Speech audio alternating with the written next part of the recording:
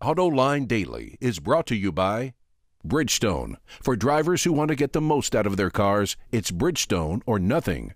Dow Automotive Systems, improving durability and increasing design flexibility with Betamate structural adhesives at dowbetamate.com. And by Hyundai.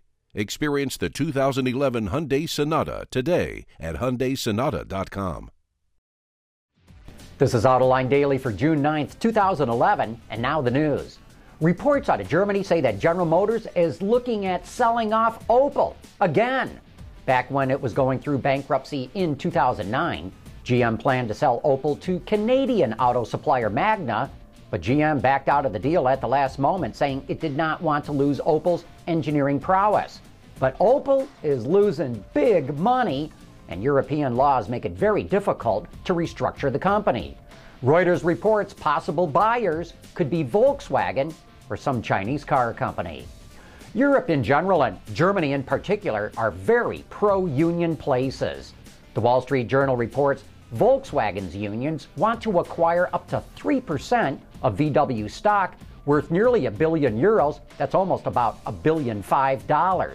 Workers want a stronger hand in running the company, as well as a bigger share of future profits.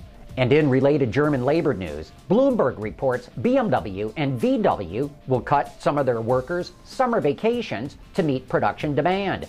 At two of its factories, BMW is chopping the summer breakdown from a whole month to just 1 week.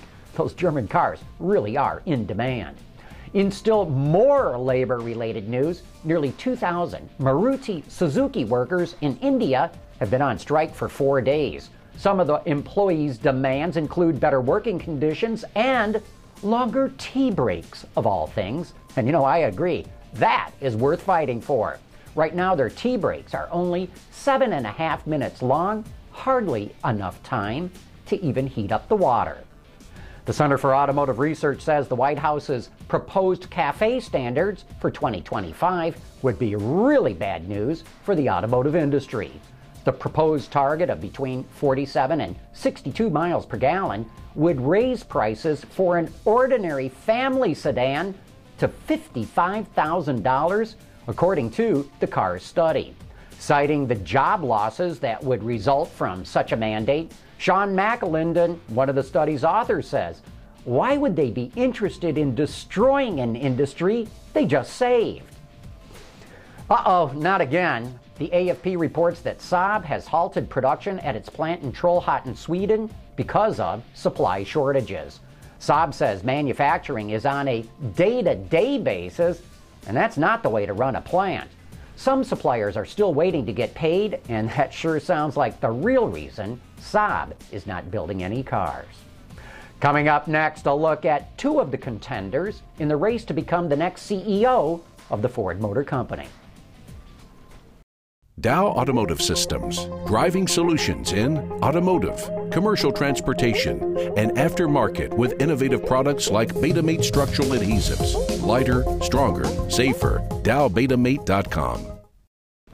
All this week I've been taking a look at the executives at Ford who are in the race to replace CEO Alan Mulally when he decides to retire. The company's chairman, Bill Ford, said that any replacement is going to come from within the company, and I'll announce who I think is going to become the next CEO on tomorrow's show.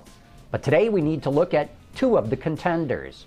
Jim Farley is one of the coolest guys in the auto industry and definitely one of the best marketing executives. He actually started his career at Toyota, where he really made his name by launching the Scion brand. It got off to a roaring start, and while Scion isn't doing all that great right now, it sure did when Farley was there. That success got him promoted to Vice President of all marketing at Toyota Motor Sales USA, and then promoted again as Group Vice President and General Manager of Lexus. All that really caught Ford's attention, and in 2007, it stole him away from Toyota. But his career also hit something of a speed bump at Ford, at least in terms of making it to the CEO position. In 2009, Ford gave him operational responsibility for Canada, Mexico, and South America. But only a year later, Ford took that responsibility away from him to have him concentrate on global marketing, where the company still has a lot of room left to improve.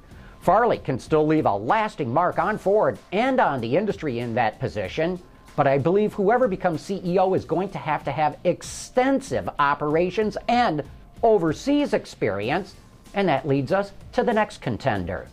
John Fleming is kind of a dark horse in the race to become CEO. Not well known outside of Ford, he brings impeccable credentials in the race to replace Mulally. Born in Liverpool, here's yet another Englishman in the running, and he bleeds Ford blue. Fleming actually started working at Ford's Halewood plant in England when he was only 16 years old. He worked his way up the manufacturing side of the business, and in the mid-90s was assigned to work in the U.S., also in manufacturing. And then they moved him back to Europe to run all the manufacturing operations there. They liked what he did, and in 2005 he was promoted to Group Vice President and CEO of Ford of Europe. In 2009 he moved back to the U.S. to run all manufacturing and labor affairs for the company worldwide. And what I like about Fleming's chances is he has extensive operations experience in North America and Europe, but he's also in a good spot from an age standpoint. Fleming turns 60 this year, and if Mulally retires 2 years from now, Fleming would still be able to fill the CEO role for about 3 years. That could buy the board more time to determine which of the young Turks should ultimately get that position. Don't miss tomorrow's show when I announce who I think will actually get the nod to be the next CEO. And don't forget to tune in to Autoline After Hours tonight at 7 p.m. Eastern Time. Our guest tonight will be Francois Castaigne, the former head of engineering at Chrysler back in the day when the company made boatloads of money. He also ran Renault's racing program earlier in his career. Join me and the auto extremist Peter DeLorenzo, along with a cameo appearance from Jason Vines, tonight for the best insider discussion of what's going on in the automotive industry. And that is the end of today's report. We will see you tomorrow.